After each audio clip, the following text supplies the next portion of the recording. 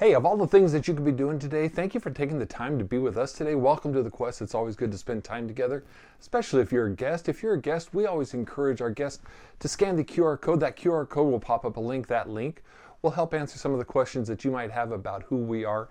It'll help connect us together if that's something that you'd like to do. We also understand that many people like to watch from the back row and have little human contact as possible. And if that's you, we understand. We're just glad that you're here with us. Again, it's always good to spend time together. If you need us, if you want to make that connection, that QR code is probably the best way to do it, or you can just call the church office and we will call you back. Hey, before we get into the talk, a quick reminder is this: all of our talks are available in podcast form. All you have to do is search Fresno Quest Church on any of the podcast platforms that you're a part of, and you'll find us there. All right, before we get into the talk, let's pray together. Prayer is such an important part of what we do, such an important part of connecting with God. And we don't want to take that for granted. We don't want to blow it off. We want to make time. We want to intentionally connect with God. So regardless of what you're doing right now, I want to encourage you to intentionally connect with God today. I want you to have a conversation with Him, just to slow down and to bring the activities of your day, the activities of your life, the cares of your heart, the anxieties that you might be dealing with, the troubles that you're facing, and I want you to take all of this collectively and just give it to Him. Just say, listen, this is things that are weighing me down, and I'm not intended to carry them. I want you to carry them. And not only in doing that do we feel better, but it's in doing that that we begin to take steps of faith and trusting God. So let's do that together. Father, we come to you and you know our hearts and you know the issues of our lives and you want us to do life with you. You want us to trust you with our lives, not just with us, but with the activity of our lives. And so, Lord, today we just collectively, intentionally take time to spend with you, to connect with you, to invite you in to the chaos of our world, to invite you in to the chaos of our hearts and to speak peace, to give joy where we need it, to give us faith and courage that we need so much. Father, you know each individual that's listening right now. You know what's going on in their lives and you know how desperately they need you. So today, Father, would you just breathe life into us, breathe life into them? What's so great is no matter how many miles separate us, absolutely no miles separate you and them. Father, you're right there with them at this moment, and I ask that you would speak into their lives, that you would give them courage and faith as they trust you. Lord, today we just open up our hearts, and we ask that you would speak to us. We ask that you would make yourself real to us. Father, we just thank you in Jesus' name. Amen. Listen, we're in this series that we've entitled, I've Made Up My Mind. The decisions and choices that we make today form and shape our lives tomorrow. Who we become, the purpose of our lives, the influences in our lives are all based on the decisions that we make today. So making up our mind is critically important. You might want to write this point down. When we make up our minds, we're establishing a new value of something in our lives. Something that's existing in our lives even. It might be to a smaller degree, but we're increasing the value. We're making up our minds to value something more than we currently do. These values are principles that establish the priorities of our behaviors. So what happens is what's important to us becomes priorities that we live with, that we live out. When something is important to us, we commit ourselves to it. And that commitment shapes our decisions. And so something else you might want to write down is this. The decisions that we make reflect the commitments we've made. Our commitments shape our decisions. The commitments that we've made in the past, those things that are important to us, they shape our decisions today. So when faced with a situation in life, we have already made up our mind, our course of action. Our commitment has defined that for us. We want to commit ourselves to a course of action that keeps us connected to Jesus. That's what we've been looking at as we learn to commit and learn to follow Jesus, to become fully devoted followers of Jesus, as it were. Last week I mentioned Joshua challenging God's people with this very same idea, and I want to read that scripture, but just a little bit more as well, where he says this. Joshua spoke to the people and he said, "Choose you this day whom you will serve. And then he goes on to say this, but as for me and my family, we will serve the Lord. You hear that? He's already made up his mind what he's going to do. He's already made up his mind what his decision will be tomorrow, in the future. While the people that Joshua was speaking to were torn between ancestral idols, the culture they lived in, the circumstances in front of them, and the people around them, all of those had influences on their decisions, which meant their decisions for God were all over the place. They were compromised and inconsistent. So Joshua makes up his mind to follow God before the challenge to compromise comes before him. That's what he was saying when he said, as for me and my house, we will serve the Lord, regardless of what comes our way.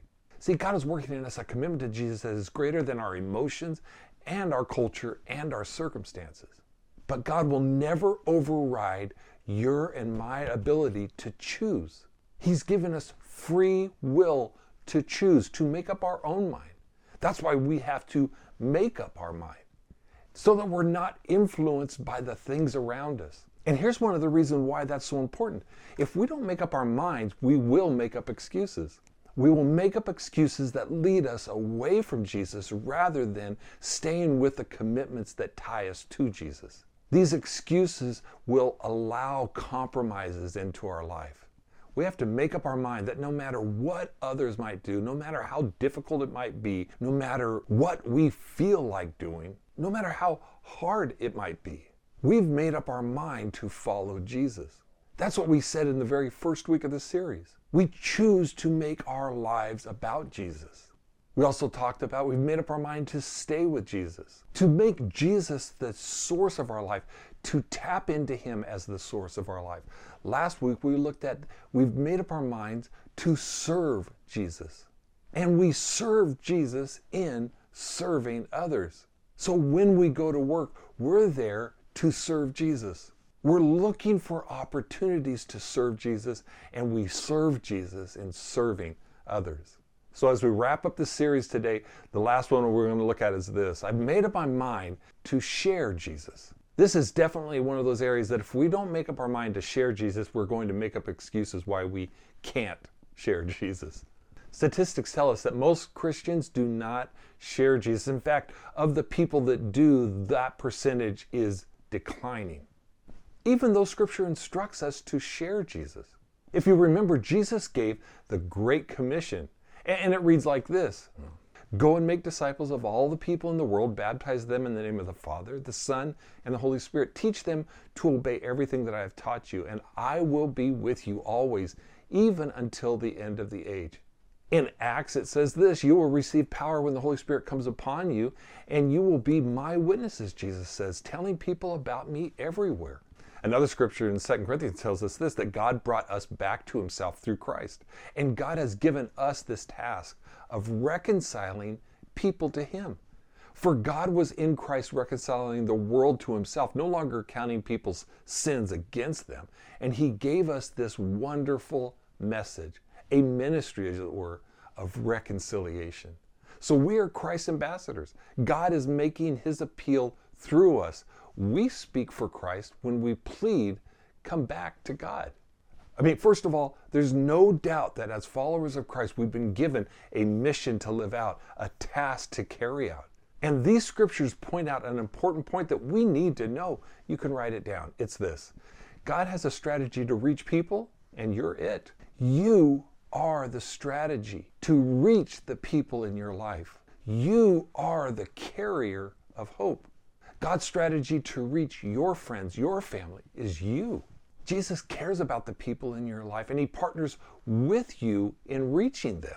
The scripture that we read a little while ago, the Great Commission, reminds us and tells us what to do, but it also reminds us that we're not in this alone. That Jesus said that he is with us always. This is not something that we can carry out on our own, but Jesus is with us to partner with us, to help us and enable us. So if Jesus told us to share Jesus, then why wouldn't we? I mean, there's so many reasons, right, why people won't share their faith or share Jesus. Some people are afraid. They're afraid to fail. They don't want to look stupid. Some don't feel qualified. They don't feel like they know enough. They don't know exactly what to say. or maybe even how to approach the subject. I mean, and then of course, we don't want to be pushy, and we shouldn't be pushy. But then again, when we bring up the subject, we're kind of feeling like it's a pushy thing. Listen, it's okay to be uncomfortable with the process, but it's not okay to be disobedient. It's not okay to just blow it off because, well, we've made excuses. If Jesus tells us to do something, we need to make up our minds to do it. Listen, there can be many reasons why we don't share Jesus, and there's always risks that are involved. But we'll never share Jesus, and I want you to write this down. We'll never share Jesus until the people in our lives are worth the risk, until the value we have on people is greater than the fear of what we stand to lose. I don't need to ask this question, but I will. Do you love and care about your family, your friends, your neighbors, those that are disconnected from Jesus? Do you love and care for them enough to risk what you fear losing? That might be something important to look at in your life. Do you love the people in your life enough to risk sharing Jesus? Also, we'll never share Jesus until we understand why people reject Jesus. We tend to try to understand why people would even reject Jesus in the first place. I mean, maybe it's because we're not explaining it well enough. Is it because of the distractions in their lives? Or maybe it's the allures of life. There has to be a reason why people reject Jesus. And the scripture tells us why that is. It says this: Satan, who is the god of this world, has blinded the minds of those who don't believe. They are unable to see the glorious light of the good news. They don't understand this message about the glory of Christ, who is the exact likeness of God. See, the truth is, we were all blinded once, left in the dark, hating the light. But here's the great news that we have as we share Jesus with others, and that's this: the light in us is greater than the darkness around us. People need the light that is in us to illuminate the darkness that clouds their perspective, that keeps them from seeing and understanding Jesus. Listen, the light in us is greater than the darkness that we face. Also, we'll never be willing to share Jesus until we accept that people's choices matter. Our choices and decisions are so important. People's choices have consequences. All of our choices have consequences. And when we understand those consequences, sharing Jesus becomes a whole lot more important. Jesus said it this way. He says, you can enter God's kingdom only through the narrow gate. The highway to hell is broad, and its gate is wide for the many who choose that way. But the gateway to life is very narrow, and the road is difficult, and only a few find it. It's narrow because Jesus is the only way. That's not a popular statement in our culture today and in our world today, but it's the truth. And it's a truth that we have to understand. If somebody does not choose Jesus, there are consequences. See, the choices that people make choose the path that they take, and only one path leads to God. Listen, when we understand that our friends' choices have consequences, then we will make sharing Jesus a priority for sure. Also, we'll never be willing to share Jesus until we're convinced where lost people go. There's absolutely no reason to share your faith if everyone goes to heaven. And some people actually believe that. The problem is that's not what the Bible says is true.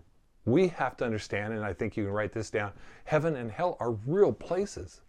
They're not just imaginary places. They're not just figurative places. Heaven is an opportunity to spend eternity with God, and hell is a choice to spend eternity away from God. The choices we make in this life carry over into the next life. The choices that we make in this life have consequences for the next life. There's absolutely no reason to believe that we will spend eternity with God if we choose in this life to reject God. There's absolutely no reason to believe that we will get to spend eternity with Him if we don't want to do life with Him now. God wants to honor your choice. He wants to honor all of our choices.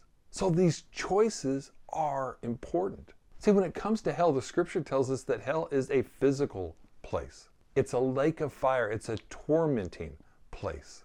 It is also an eternal place.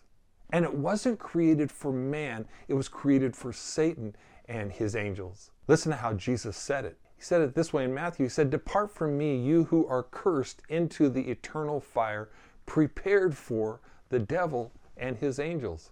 Some people believe that hell is a great party, but the Bible says that hell is a place of punishment. Actually, weeping and gnashing of teeth is what it says, because the stakes are high. And here's a sobering fact you can write down. When we're convinced that hell is real, we'll do all we can to share Jesus with everyone that we can. And I want to be really careful with this. I'm not talking about hell to scare anyone into heaven, but we have to understand what is at stake here. We have to understand that hell is a real place. And while it might not be a popular subject, it doesn't mean that we ignore it. So if we're going to share Jesus with others, write this down. We have to do things that we've personally never done before. We have to be willing to take a risk, to have a conversation about Jesus, to have a conversation about eternity and where they plan to spend eternity and why they think they're going to spend eternity where they're going to spend it. We have to be willing to take a risk and invite people to church. We have to be willing to risk being turned down. So how do we share Jesus? This to me is where the rubber meets the road. Sharing Jesus means this: we share our hope. When we share hope, we share what Jesus came to do. Most people believe that God is against them. Most people disconnected from God don't believe actually that God loves them. They believe that God is disappointed with them. God is not against them. God is against sin. And because God is against sin, and sin is a part of all of our lives, God had to do something about sin. He had to destroy it so that we could actually choose a life away from sin. And here's the hope that we have, and that's this: God loves you more than you would ever know, and He sent Jesus to pay for your sins, every single one of them. Every single one of them have been paid for by Jesus on the cross. I mean, the scripture is there on your screen, but it says in John 3:16 that God loved the world so much that He gave His one and only Son, Jesus, that whoever believes in Him shall not perish but have eternal life.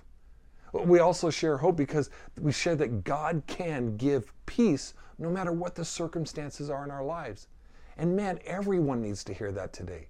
Our hope also means that God will give people strength to make it through all of the circumstances that they face.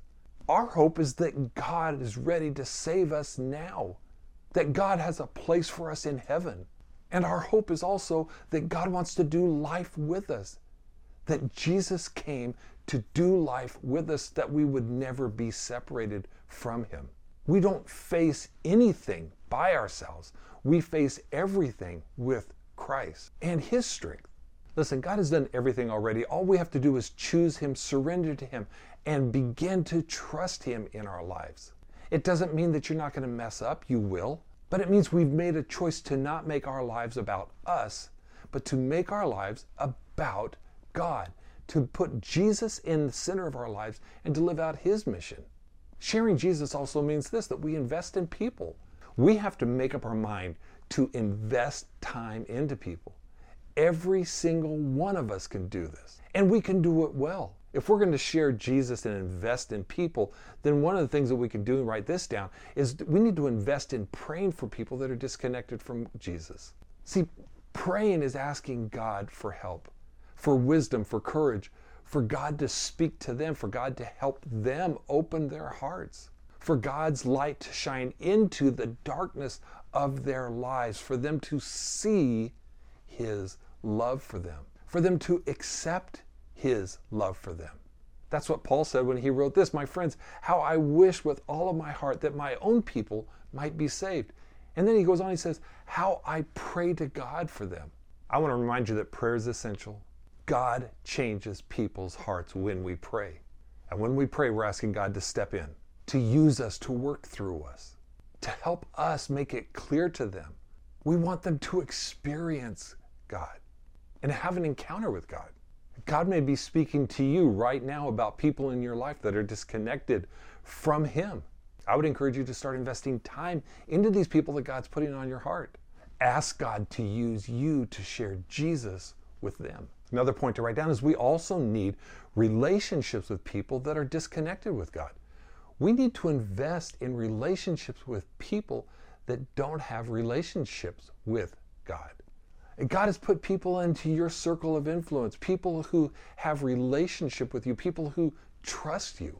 And He has them in your life for a purpose.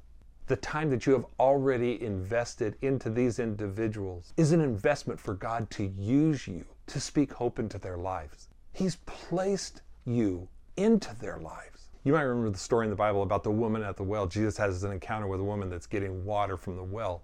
And the scripture reads this way, that the woman left her water jar beside the well and ran back to the village telling everyone, "Come and see a man who told me everything that I ever did. Could he possibly be the Messiah?" So the people came streaming from the village to see him. Listen, many Christians no longer hang out with people that are disconnected from Jesus. And it's not God's strategy for us to stay away from people who are away from God.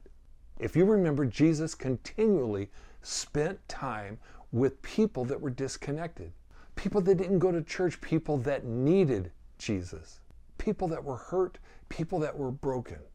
Another point to write down is sharing Jesus also means that we invite people to church. Sharing Jesus is an opportunity for others to experience Jesus and to encounter Jesus. And that happens when we can sometimes invite them to a place where they can experience Jesus and encounter Jesus, even though they can do this at any point. If at any point we don't feel qualified or that we can do it, we can still invite people to church.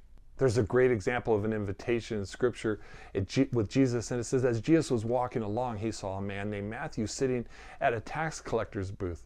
"Follow me and be my disciples," is what Jesus said to him. So Matthew got up and followed him. It was just that simple. I believe that we're constantly to be inviting people to come and see, to come and experience Jesus, because we care about them. Last one, sharing Jesus means this, that we share our story. Every single one of us have a story of what Jesus has done in our lives personally, what God has done in us since we put our faith in Jesus. Your story matters. Your story is important. Your story puts you on the same level with others, because we all need Jesus. We're not any better than them. We've just already made up our mind and we made our decision to follow Jesus. They haven't yet. Your story also helps others to know you. You're not perfect and you have a past that others can relate to. Your story also helps others to understand you. You've had hurts and hurdles that God has helped you overcome. Jesus has healed those things in your life and given you strength in life. And also your story shows that you're in the process of becoming, that you haven't arrived. You're not perfect.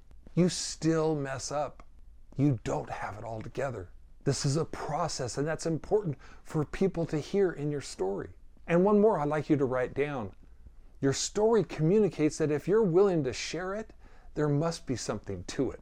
If you're willing to risk rejection, risk caring, risk extending your compassion, if it's that important to you, they may be open to listen. Remember that your story is not about you. It's about Jesus in you. It's about what Jesus has done for you. 1 Peter says this, if someone asks you about your hope as a believer, always be ready to explain it, but do it in a gentle and respectful way. I make this statement a lot because I believe it's really important. But when it comes to this Great Commission, we'll never respond to the Great Commission that Jesus has given us if we don't have the compassion of Jesus within us. We'll never respond to the Great Commission without great compassion. So a few questions that maybe you can ask of yourself. Do you really have compassion for your friends and family that are disconnected from Jesus? Are you willing to risk everything for their eternity? Are you willing to invite them to church? Are you willing to invite them to come with you? Statistics tell us that less than 5% of Christians have brought someone to church in the last 12 months. I would hope that that statistic does not include you, because that statistic does not communicate a love that is willing to risk everything for others. God will always bless us when we take steps of faith, when we're willing to risk what we think is important for what God says is important. do me a favor if you will. If you have the opportunity, you can close your eyes. If not, just you can still watch me and listen to me. What I want to do is I want to encourage you. If you don't have that relationship with Jesus, I want to invite you. I want you to know that I've invested time praying for you. I want you to know that I care and I have compassion. I want you to know that God loves you more than you could ever know. Jesus has already paid the price for your sins. There's nothing that you have to do other than accept Christ into your life. If you confess with your mouth that Jesus is Lord and believe in your heart that God raised him from the dead, Scripture says you will be saved. Man, that's what I want for you. That's what God wants for you. He did everything for you. There's nothing you have to do because he's done it all for you. But it's your choice, and your choice has consequences. So does mine. I don't want you to miss out on God's love in your life, God's purpose for your life. And all you have to do is you have to ask God personally to come in and reside, to take up residence inside of you, to surrender yourself and say, I want you to be in control of my life. There are no magic words. There is no fairy dust that gets sprinkled on you for you to have this right encounter. You talk to God like you would talk to anybody else. God is listening to you. He knows you intimately, and he wants you to ask. Are you good enough? No. But you don't have to be. Do you have it all together yet? No, but you don't have to. Bring God into your mess. Let's pray together. Father, we love you so very much, and I thank you for each person listening. Father, those that are struggling with this issue, struggling with the fact of surrendering themselves and surrendering their lives and embracing you and asking you to take up residency in their lives. Father, I ask that you would give them strength today and faith today as they embrace your hope, as they embrace your love for their lives. Father, it does not make sense that we don't have to do anything because you've done everything. But Father, I ask that you would allow each person to experience new life, new purpose to live with.